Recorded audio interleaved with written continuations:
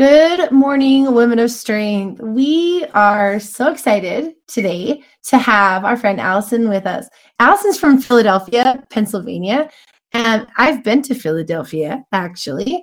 But every time I hear the word Philadelphia, I don't know. I want to see if I'm like the only one. But like whenever I hear the word Philadelphia, I want to bust out the Fresh Prince of Bel-Air song. Like West Philadelphia is born and raised on the playgrounds where I spent most of my days. Chilling out, maxing, relaxing, all cool, right? Am I the only one? I mean, if you do, you're wondering, I'm actually located in West Philadelphia. I should have specified. There you go.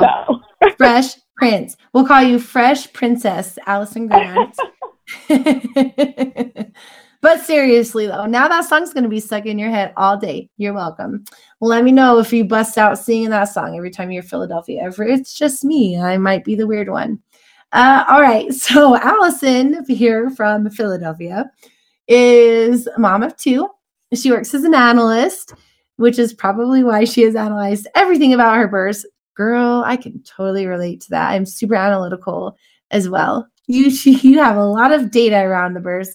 Like she can tell you the exact time certain things happened because she went back and looked at all of her phone records, texts, etc., and everything. And that's really funny because I do that when I'm at births too. Like as a doula, I text my husband like when certain things happen, and that helps two things. First of all, I get timestamps so I can make a timeline of a birth record for everybody, but also it helps keep my husband updated so that he knows kind of where we're at in the labor process, and so he can plan his life taking care of children while I'm taking care of a mom having a child.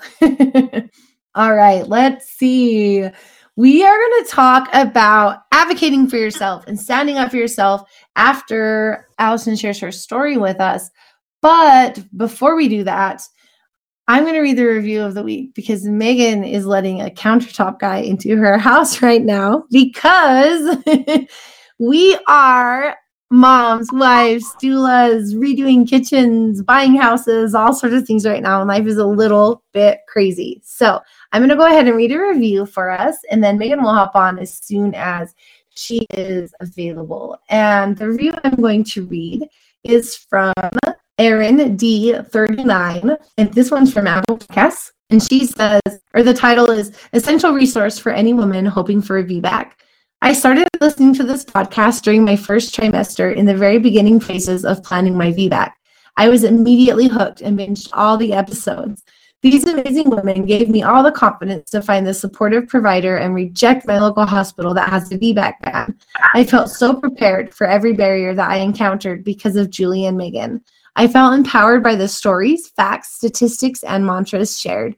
Listening to these empowering stories made me confident in my ability to have the birth I hoped for. I'm so happy to say that I was able to have my successful VBAC, and I feel that my car doulas, where I always listen, were an integral part of my success. Thank you so much. I'm pretty sure we've been called car doulas before, and I really actually like that. So do you consider us your car doulas? Let us know. Go find the episode picture on our social media pages today. Let us know. Two things. First of all, are we your car doulas? And second of all, do you bust out the Fresh Prince of Bel-Air theme song every time you hear the word Philadelphia like I do? You are tuned in to the VBAC Link podcast with Julie Francom and Megan Heaton, VBAC moms, doulas, and educators here to help you get inspired for birth after having a C-section. Together, they have created a robust VBAC preparation course along with this uplifting podcast for women who are preparing for their VBAC. Although these episodes are VBAC specific, they encourage all expectant moms to listen and educate themselves on how to avoid a cesarean from the get-go. The purpose of this podcast is to educate and inform. It is not meant to replace advice from any other qualified medical professional. Here are your hosts, Julie and Megan. Do you want a VBAC but don't know where to start? It's easy to feel like we need to figure it all out on our own. That's what we used to do, and it was the loneliest, most ineffective thing we have ever done. That's why Megan and I created our signature course, How to VBAC, the ultimate preparation course for parents that you can find at thevbaclink.com. It is the most comprehensive VBAC preparation course in the world, perfectly packaged in an online self-paced video course. Together, Megan and I have helped over 800 parents get the birth that they wanted, and we are ready to help you too. Head on over to thevbaclink.com to find out more and sign up today. That's thevbaclink.com. See you there. Alison, I want to turn the time over to you so that you have plenty of time to share your story about birth in Philadelphia, born and raised on the playground is where your kids spend most of your days. I'm going to stop right now. I am not a rapper. All right, go on. Go ahead, Alison. Okay, yeah. So I guess I'll start out, with my first pregnancy and birth. So my first pregnancy was really a pretty standard pregnancy, nothing really to highlight.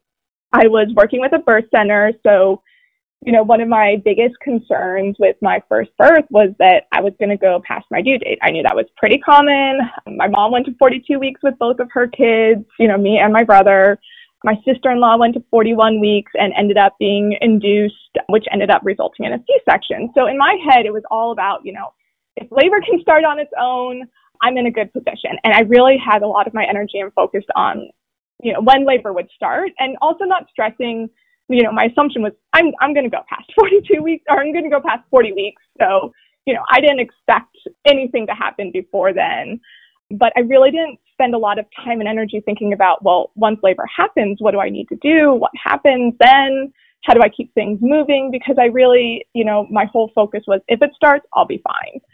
And, I wasn't expecting it to start when it did. My labor actually started on its due date. So it was 2 a.m. on my due date, and I woke up and I just felt a little bit of discomfort. But I didn't really think too much of it at the time because, you're at the end of pregnancy, you're just uncomfortable in general. But after a couple hours, it kind of became clear to me that, okay, maybe I'm actually having some contractions here. So I had a prenatal appointment set up for that morning at 8 a.m. So, we pack everything up, we go to the birth center, which, by the way, on the way there, we took a Lyft to get there, and the Lyft driver basically told me the story of her birth, which was a complete foreshadow of what my birth would end up being like. My gosh. She labored without an epidural for hours and hours and hours, had a sunny side up baby, and ended up with a C-section. And I didn't know at that time, but that was exactly what was going to be my birth story. So, we get to the birth center and, they don't even take me for my appointment. They take me straight to a room. They check me. I'm 4 to 5 centimeters. So I'm feeling good. I showed up not too early. I'm moving things along. I'm handling things pretty well. I spend some time in the bathtub, and really, contractions were tough, but basically between every contraction, my husband and I are sitting there laughing and joking. So things are going really well. Eventually I get out of the bathtub and they check me, and I'm 9.5 centimeters. And this is about, 9-10 hours after I felt my first contraction. So things were moving pretty quickly for me. They offered to me, now things are also feeling a lot tougher now because I'm in transition. I'm not in the bathtub anymore. So they offered to me, do you want us to break your water? We can, probably get you to 10 centimeters quicker and get started pushing. So I said, yes, let's do that. Again, I didn't really know what potential consequences there were around that or anything like that. So I said, let's do it. I just want to get this going. So they break my water, and about 15 minutes later come in and check me, and I'm 10 centimeters. So they say, let's start pushing. And I didn't know about, fetal ejection reflex, or that, I should feel an urge to push or anything. I was just like, all right, they're telling me it's time, let's do it. I had really total faith in my providers to really just do what needed to be done, and I trusted them. So, we pull out the birthing stool and I start trying to push, and they're telling me pushing wrong. Every time they check me, they tell me the baby's not moving. I'm severely dehydrated at this point because I haven't drank a drop of water basically since labor started at 2 a.m. And I'm at a birth center, so I'm not hooked up to an IV or anything either. I'm just really dehydrated now because I was really nauseous. I couldn't drink water. And at this point, the nausea was so bad and the contractions were so intense that I would basically push for 3 contractions. And then on the 4th one, there would be no pushing. I would just be throwing up. Like, I was so sick at this point. So they get me an IV, they get me a shot for the nausea, so things are starting to improve. But every time they check me, they say the baby hasn't moved at all. Still 0 stations, still 0 stations. So I'm just defeated at this point. So when they offer the option to me, let's transfer to the hospital and get you an epidural to, calm down, to relax a little, I'm like, yes, let's do that. Please give me the epidural. That's all I want at this point. I get to the hospital, and of course you can't get the epidural immediately. I got to get registered. The anesthesiologist has to be available. And I'm not urgent or anything. So at this point in time, by the time they get me the epidural, I've been pushing for 4 hours. I'm exhausted. I'm still dehydrated, even though I've had like 3 bags from the IV at this point. I'm not doing great. But as soon as I get the epidural, I really do relax. And my midwife tells my husband, you know what, why don't you step out of the room and get something to eat? She's doing a lot better. And this is where things kind of really start to get worse, because while my husband's out of the room, the doctors decide to come in. And there's 2 doctors because we're at shift change at this point in time. And they checked me and they basically told me, your baby's not coming out. And if your baby is going to come out, your baby's going to come out with a banana-shaped head, which, I'd always known. Banana? Head. Yeah, banana. What's a banana head? Megan, have you heard of that? No, I haven't heard of a banana. I've heard like a cone shape head. Yes. A banana head. That's interesting. I'm going to Google it right now. Well, to me, it's like, oh my gosh, banana-shaped head, like that can't be right. Like this is like really not supposed to happen. There's apparently no way, like if my baby's going to come out, it's wrong. Like that's the message that I got from that. And I heard also my midwife and the doctor talking a little bit, and the midwife mentions to the doctor actually that she felt my baby move posterior at some point during the labor. Because I had known leading up into this, every prenatal appointment, your baby's anterior, your baby's in a great position. But at some point during labor, my baby moved posterior, which of course now, like reflecting back, you're like, okay, well, was that when you broke my water? Did you know before you broke my water? Like maybe we shouldn't have broken my water if my baby wasn't in a good position. But, there's a lot that I didn't know at that point in time. But then the doctor said to her that, well, the baby's not posterior anymore. The baby's now transverse. So again, now I know, I can think back on this and be like, oh, my baby was rotating. Maybe I just needed more time. My baby was on his way to being in the right position to be able to come out. If maybe we gave it another 30 minutes, but you have these doctors come to the room and they're these authority figures, and you just say, okay, they're telling me this isn't going to work. It's not going to work. I guess I need to do a C-section, and that's it. And, again, this whole conversation is even happening with my husband out of the room.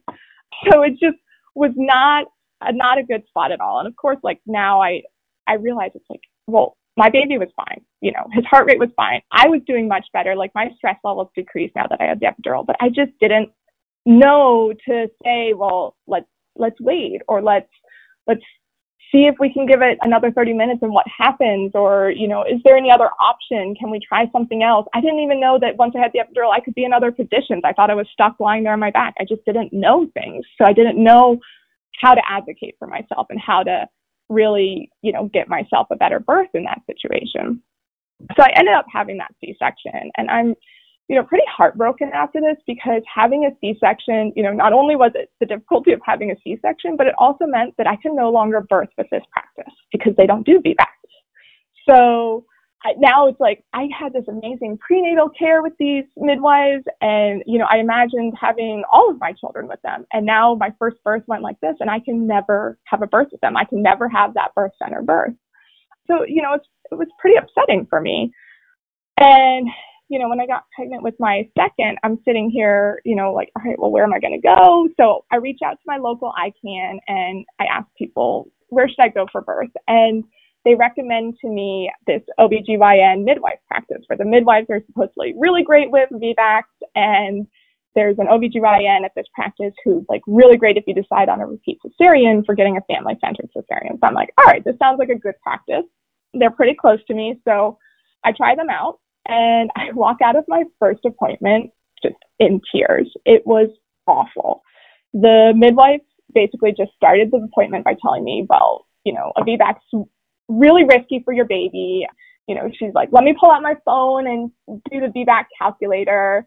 She's looking at the dating ultrasound and trying to push up my due date by 4 days, which I'm like, okay, wait a second. 4 days is in the realm of error on a dating ultrasound. And I'm someone who's gone through infertility. I had infertility with my first and used a fertility doctor to get pregnant. And with my second, I didn't use a fertility doctor, but we were using basically every tracking method possible. So I was pretty positive about my due date. And, 4 days on a due date maybe isn't that much, but I mean, as you guys know, when you're a VBAC, they're more likely to push interventions earlier on you. So 4 days could really matter. So I just really wasn't happy with that. And immediately was just, again, like, okay, wait a second. If this is supposed to be the best practice, now where do I go? If they're not willing to help me, who's going to be the practice I can go with? So I looked back, at my ICANN group, and they did recommend another practice to me that was further away. So I didn't really want to go with that at first, but we went to them, and these midwives at this practice were phenomenal. And so both my husband and I were like, you know what? That first appointment was like the whole point of that first appointment of getting that midwife who really did not treat me well was to get me out of that practice, because I wasn't meant to be there. I was meant to be with this other practice. And, how awful would it have been if every prenatal appointment was with the great midwives who are there? Because I'm sure there's plenty of wonderful midwives. There's a reason that practice is recommended. But what if I had every appointment with them and I'm feeling great, and then my birth is with this one? It would not have gone well. So it was meant to be. I feel like that I had her for that very first appointment to just push me away from that practice, push me to this other hospital that, while farther away, has really good statistics around C-sections and VBACs. And so just really a VBAC supportive hospital. And so again, pretty standard pregnancy, not a ton to note really throughout the pregnancy. I did have my focus on some different things. So, this time I got a doula. I, went to chiropractor. I took a birthing class that was specific on movement and how to move a baby through your pelvis, because, I kind of came in now with some prior knowledge. I didn't have concerns about, going into labor. I didn't have concerns about dilating to 10 centimeters. My concern was, how am I going to push out a baby? Because last time I pushed for 5 hours. I tried, tons of different positions because I didn't have an epidural for the first 4 hours, and I never got the baby out. And I had that messaging really in my head, that even my midwife said to me, my postpartum appointment, you can try for a VBAC, but you couldn't push out a 6-pound, 15-ounce baby. So, you're not really a good candidate, because if you couldn't push out that, what can you do? Was really just the message. You're like, yeah, but I also had a posterior baby, and there were a lot of other factors in on that. Exactly. It made it harder, not impossible, just harder. Exactly. Yes. I was pushing before I even should have. You had me push the second I reached 10 centimeters, because I was at 9.5 and 15 minutes later I was at 10.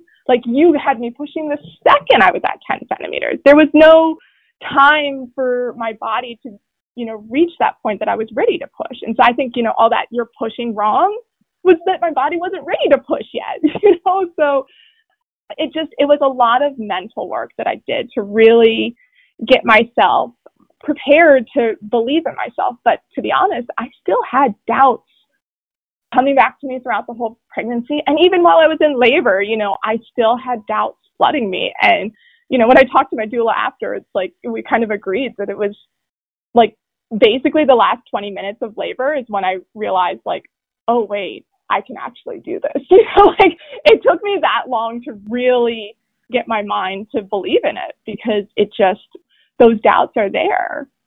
But like I said, it was a pretty standard pregnancy again. It was a little tough because this time I went to 41 weeks.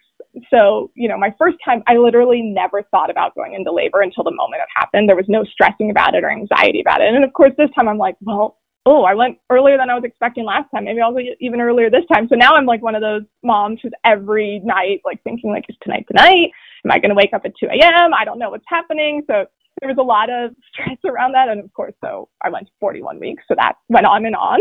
But, the night that I did go into labor, same kind of thing. I just woke up to some discomfort, and that was at 2:40 in the morning.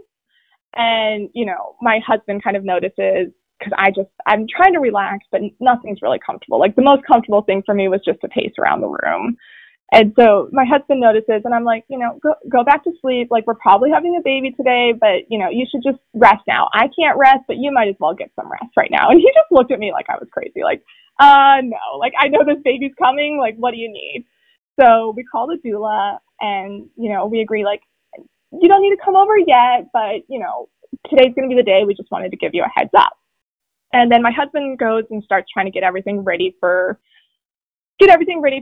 going to the hospital. We did prepare more this time ahead of time, but, there's still last minute things that we had to get together, get everything in the car. And while he's away, I called the midwife, and this is at 3:30 a.m. So it hasn't even been an hour since I woke up with discomfort. That wasn't even like timeable contractions, but it was discomfort. And I let the midwife know that, my contractions are every 3 minutes. They're not incredibly strong, but they're increasing rapidly in strength. And, they started every 3 minutes from the moment I woke up, and they've been lasting a minute from the moment I woke up. So my midwife was kind of like, all right, well, you don't sound like you're in active labor, but you've been through this before. Let me know if you think you should come in. And I was, I felt like things were moving quickly, but, I kind of, again, trusted the midwife on this. So I was like, all right, well, you're right. I'm not in active labor. Let's wait a little bit. But, shortly after that, I called my doula back, and I was like, all right, things are really, really getting intense, like really quickly for me. Can you please come over? And then around like 4 a.m., I realized my contractions are now 2 minutes apart. So this is, again, like just slightly over an hour since I woke up. And they're already 2 minutes apart, lasting for a minute or more. So I text my midwife again, like, things are getting faster. I decided to get in the shower, but, it was kind of a bad idea because I had this like strong desire with every contraction to just pull anything I saw, like with all my strength. So I was like really afraid that I was going to yank the like spout off the tub. And then all of a sudden my husband's going to be dealing with this like water spraying everywhere problem in our house instead of getting me to the hospital. So I'm like, all right, I gotta get out of the shower. But, I text the midwife again at 4:20, and I'm like, we need to go. And again, this still hasn't even been 2 hours since everything started. And, my doula shows up at the house, and, I asked my doula, like, what are you thinking? Because really in my head at this point in time, it hasn't even been 2 hours, and I'm losing it. Like, these contractions are so intense at this point. And in my head, it's like, it's only been 2 hours. So like, I'm just really not handling this well. Like, there was no way in my head that I thought that I could already be in transition at this point, because it's only 2 hours. So I'm just thinking that I'm really not handling it. But, my doula ends up telling me, like, giving me some instructions about, like, if I get the urge to push in the car and things like that. And I'm sitting here thinking, like, what are you talking about? Like, there's no way I'm going to push in the car, which, of course, is what ends up happening. So my hospital is generally 45, 50 minutes away. If you're in rush hour, like 75 minutes away. But thankfully, we're going at like 5 a.m. on a Saturday, so we were able to get there in 35 minutes. But at some point in the car ride, things just really took a turn, and I just screamed, oh my God. And apparently at that point in time, my husband just stopped listening to me. Like, he stopped hearing me completely, because the next thing I know, I said to him is, I said, call Nicole, my doula, because she had said, if things get tough in the car, let me know. You can call me. I'll walk you through contractions. But the problem was I didn't have my cell phone. My husband had my cell phone, so I couldn't call her. But he stopped hearing me after I said, oh my God, because in his head, he was like, oh my God, what does that mean? Is the head coming out? Like, so he like literally heard nothing more that I said. And then I started pushing, because this time I felt the urge to push. And I was like, oh my gosh, this is what people are talking about. This is what I didn't feel for 5 hours of pushing with my first baby. I never felt this. And here I am with my second baby, and like 3 hours into labor, and I'm feeling this urge to push.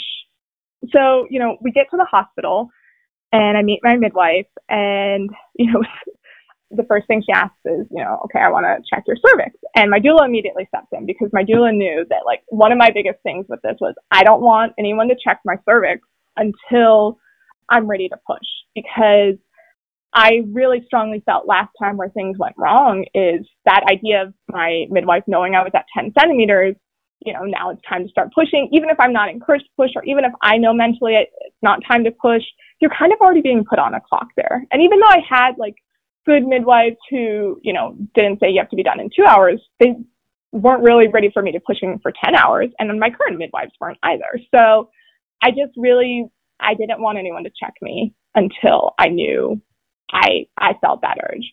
And since I did, I said, all right, let's go ahead and check me. Confirmed 10 centimeters. But then my midwife tells me I'm 0 station. And that's where, you know, all these doubts come flooding back, because that's where my baby was stuck. Just sat at 0 station. Yeah, so it's just like this doubt floods over me, and I don't believe it's possible. I immediately asked for the epidural because I just can't handle this. But, you know, they kind of talk me out of the epidural. You know, my midwife and my doula get me, you know, mentally back on track. And then at some point, my midwife suggests to me to push on my back, which I remember thinking, like, wait, why are we suggesting for me to be pushing on my back? Like, are you supposed to know this isn't a great position? But, you know, I was like, all right, let's try it. You know, I think there was an idea of like, because I had like that strong urge to pull with my arms, that like, you know, I could really pull my legs and curl with each push. So that's what we were kind of trying to do. But I remember they asked me if I wanted a mirror, and I'm like, yes, please bring me a mirror. I want to see what's going on. And they bring me like this like full length mirror, and they have it like 7 feet across the room for me. And they were like trying to like position it. And they asked me like, can you see, is this the right spot, the right angle? And I just like look at them like super disappointed. And I'm like, I'm not wearing my glasses. I can't see anything. And everyone in the room just like cracks up and like takes the mirror away. But, you know, I ended up getting out of that on my back position pretty quickly because it just wasn't working for me. And I get back to the same kind of position I had with my first, where I really just kind of wanted to be on my knees doing a squat. And I remember it getting to the point where the pain between the contractions was actually worse than the contraction itself, because there was so much pressure on my sacrum and on my tailbone. I know they were telling me, you know, you got to relax in between contractions, but I didn't want to stop pushing, because every time I stopped pushing, I just felt all that pain. But eventually my midwife, you know, tells me to put my hand down, and I feel my baby's head. And all of a sudden, like, my energy shifts. Like that was the moment where I was like, oh my gosh, this is going to happen. This is real. And I started like shouting to everyone, I'm going to push a baby out of my vagina. I'm going to push a baby out of my vagina. I'm going to push a baby out of my vagina. Like, I was just dying all of a sudden. It was great. And like my midwife looks at me and is like, yeah, there's no going back now. Like, this is I love that. My doula later was like, yeah, that was like your mantra for your birth. I'm going to push a baby out of my vagina. But, you know, I get to a place where, you know, it's really that moment. You're feeling the ring of fire. And honestly, for me, the ring of fire wasn't that bad. It was really that tailbone sacral pain that was the worst for me. But finally, there's that push where my baby's head came out. And it was just the most amazing feeling. I mean, all the pressure is gone, all this relief, like, oh my God, this just happened. It was amazing. And I felt the same way when I pushed out the shoulders, like just all this like positive energy. And I felt so good. And, you know, my baby was born at 7:49 a.m. So this is basically 5 hours since I woke up with that discomfort.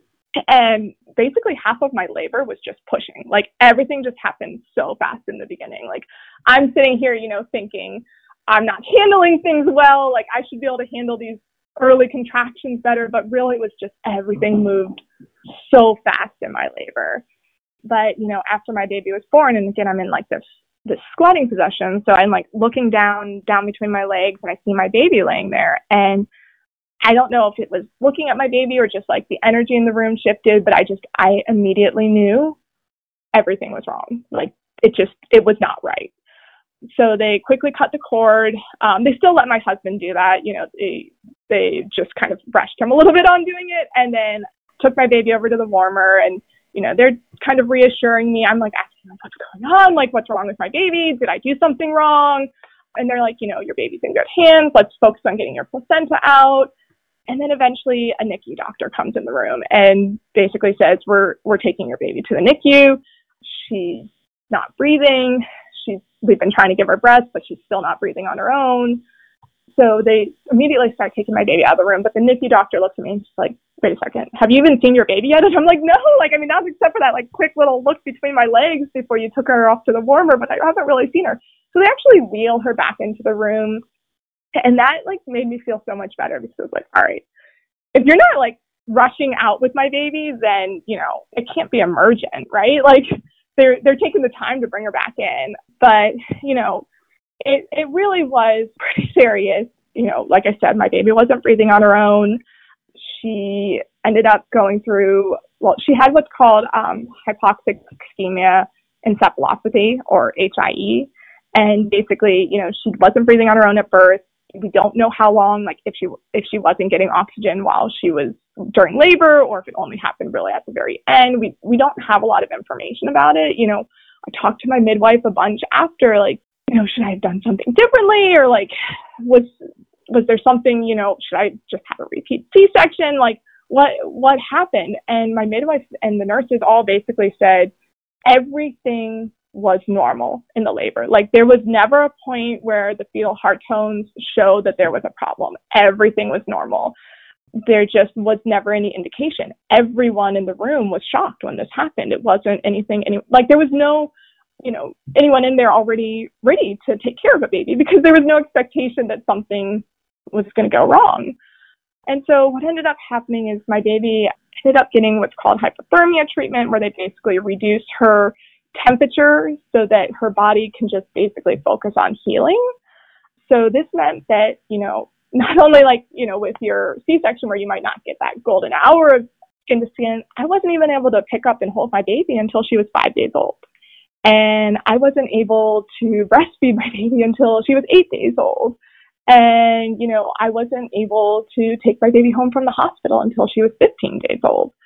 And so it was just, you know, this crazy moment of all these dueling emotions, because you're sitting here like, I just did this really amazing thing and I'm so excited and I'm feeling so empowered, and I did some things that, you know, I never believed in myself being able to do. And then all of a sudden it's like, but what happened to my baby? And like this, like, is she okay? And like, what are all these tests they're going to say? You know, what are the specialists going to say? Like, there's all these things that they're throwing at you that, you know, well, we don't know if she can see. You're going to have to go see an eye doctor. We don't know what kind of delays she's going to have. We're monitoring for seizures. We have to give her an MRI. Like, they're throwing all these things at you. And it's like, I don't have time to feel my emotions about my birth anymore. I mean, I remember immediately after, before we knew all this information, you know, we're just waiting to hear back. My doula and my husband and I sitting in the room, in the labor and delivery room, just reliving everything. And it was so great. And we're just talking about all these great moments and all these funny moments. And then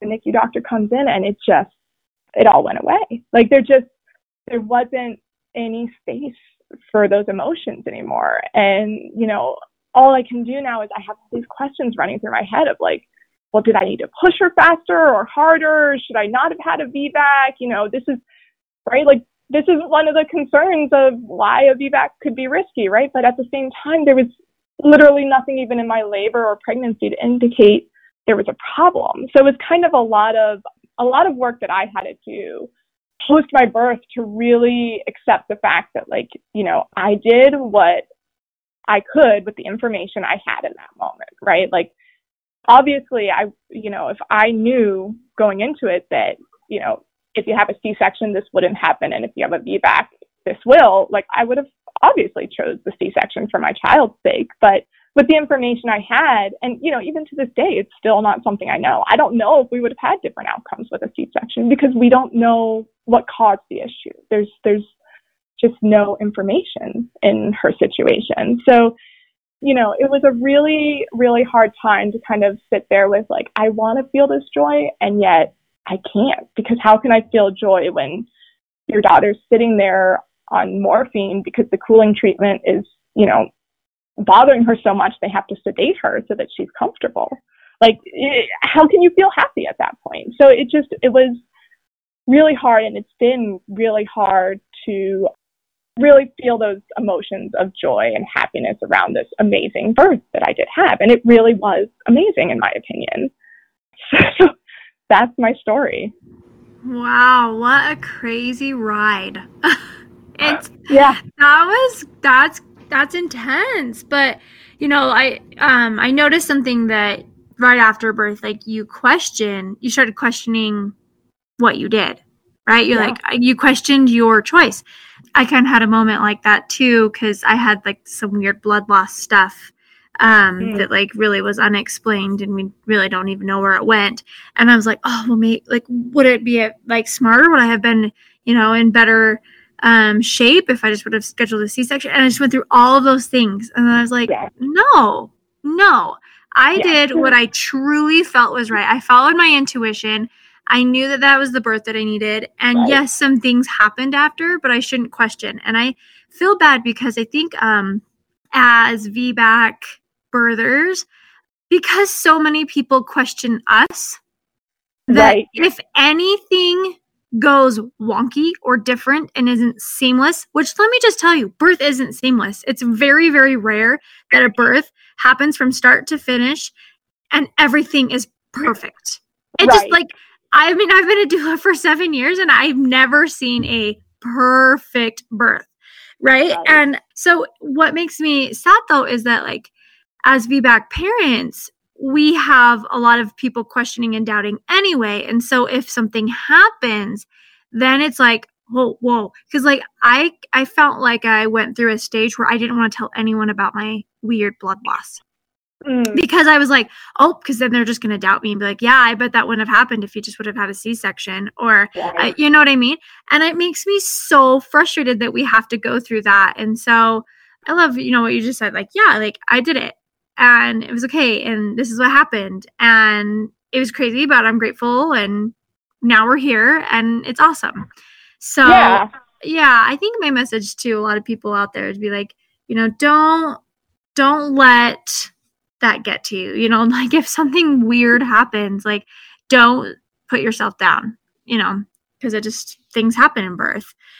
But yeah, we want to talk a little bit about advocating for ourselves and our rights in the birth space. And this is a really, really touchy topic because there have been, Julie and I have talked to tons of people over the years, and even before we did this, and have had people say like, I felt like my rights were violated, or I felt like long time ago, there was a colleague of ours that described her birth as that she was birth raped, like actually said those words.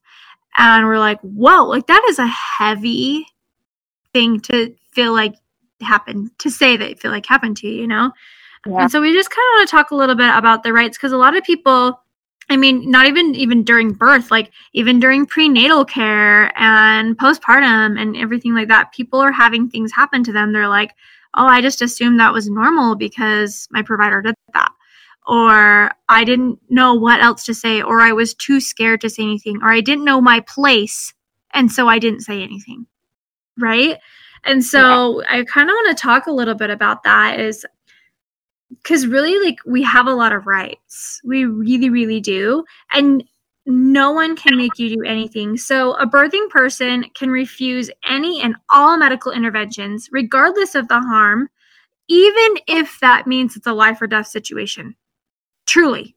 Like, that sounds crazy, but like, you really can say no. And they can say, well, you're going to die. And you can still say no.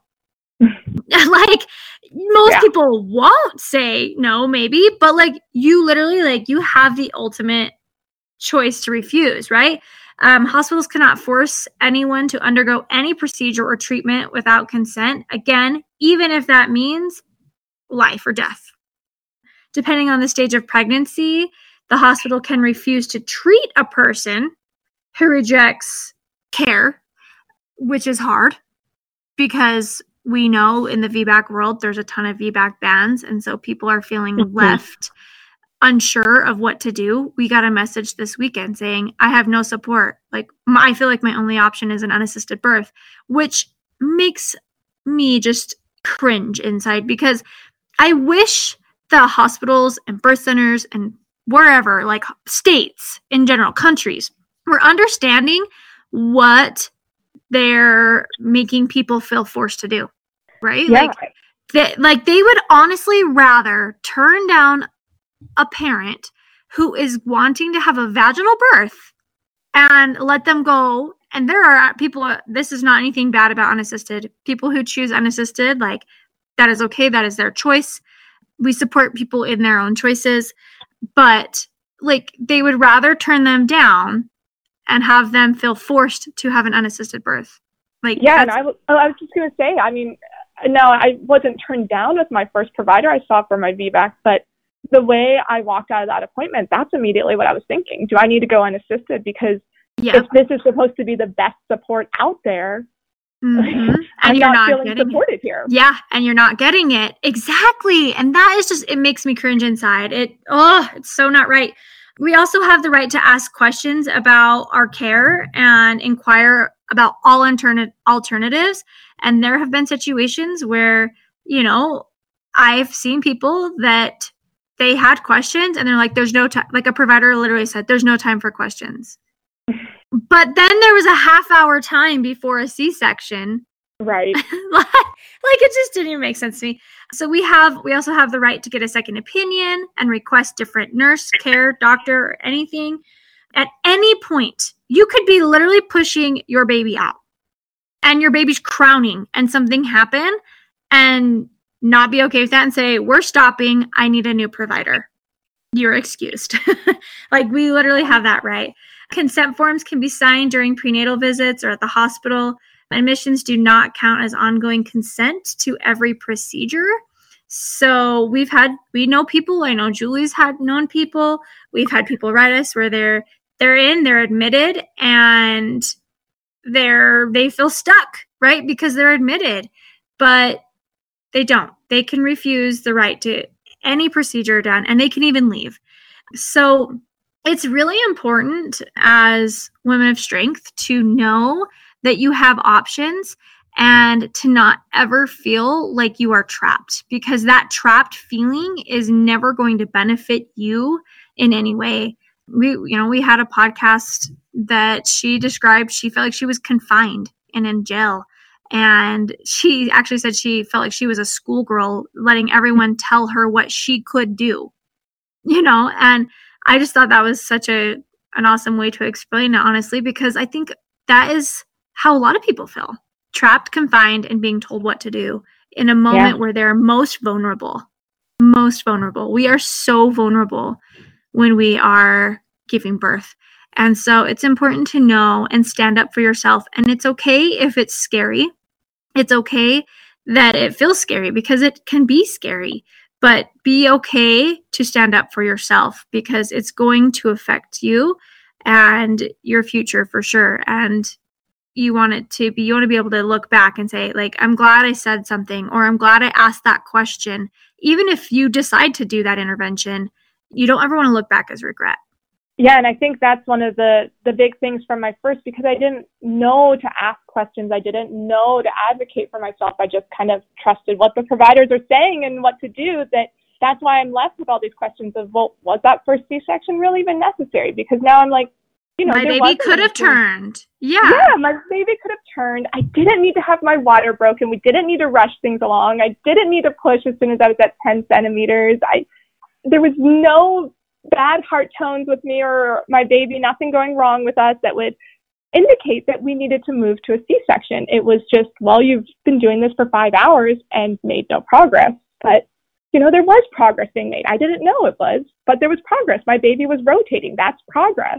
Yeah, super big progress. And they could have been like, okay, we're going to turn to this side because your baby's transverse to this side. And so gravity will help baby turn the rest of the way of this side. Like, there's so many things that could be looked at, and you just don't know. Like, you just don't know what you don't know sometimes. And that's kind of where I feel like my message today is, don't be scared to ask the questions. Like, even if you don't know what the question is, like, are there any other alternatives? You know what I mean? Like, you might need to, you might not know about what alternatives there are specifically to say, well, can I try this alternative? Is what other alternatives are there? I would like to explore them. Can you break them down for me? Yes. So, well, thank you so much for sharing your story. Really appreciate it. We're so glad things went well and that you have your baby to just snuggle with now. Yeah, and I guess I didn't necessarily conclude things for people, but luckily my baby, is doing wonderfully. There's a lot of things that could have come as a result of this, and she is just proving everyone wrong. So Yes. things have turned around immensely, which I think has been also very healing for me. Good. So good. We're so good. glad. All right. Well, we forgot to ask the questions on the last episode, but I want to ask you 2 questions. Let's see. Where are we? Here we go. What is a secret lesson or something no one really talks about that you wish you would have known ahead of time when preparing for birth? So I think for me, it's really just, and I think, you already touched on this a bit, but just that, there is no such thing as a perfect birth. And, things that sound really wonderful to you about someone else's birth when they're telling you their story can really actually be very traumatic for them. To me, it might sound amazing that, oh, you didn't tear at all. You only pushed for 30 minutes because, I tore and I pushed for 5 hours and then I pushed for 2.5 hours. But that doesn't mean that their experience isn't still hard and traumatic in its own way. Everyone's experience is their own experience. And so I guess kind of that idea that, you can't really have a perfect birth. It's really just, what we've already kind of talked about is just being able to feel that you were in control as best as you could be in this, crazy moment of your life. Yeah, absolutely. I think that's great advice. Next question. What is your best tip for someone preparing for VBAC?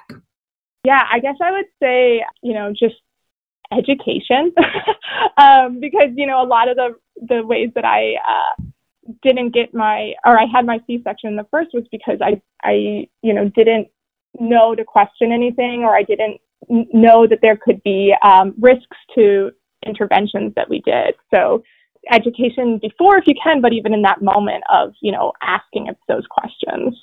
Awesome. That's great. Well, thank you so much for sharing your story with us today. And we are so excited that your baby is doing well and that everyone is happy and healthy. Would you like to be a guest on the podcast? Head over to thevbaclink.com/share and submit your story. For more information on all things VBAC, including online and in-person VBAC classes, the VBAC blog, and Julie and Megan's bios, head over to thevbaclink.com. Congratulations on starting your journey of learning and discovery with the VBAC Link.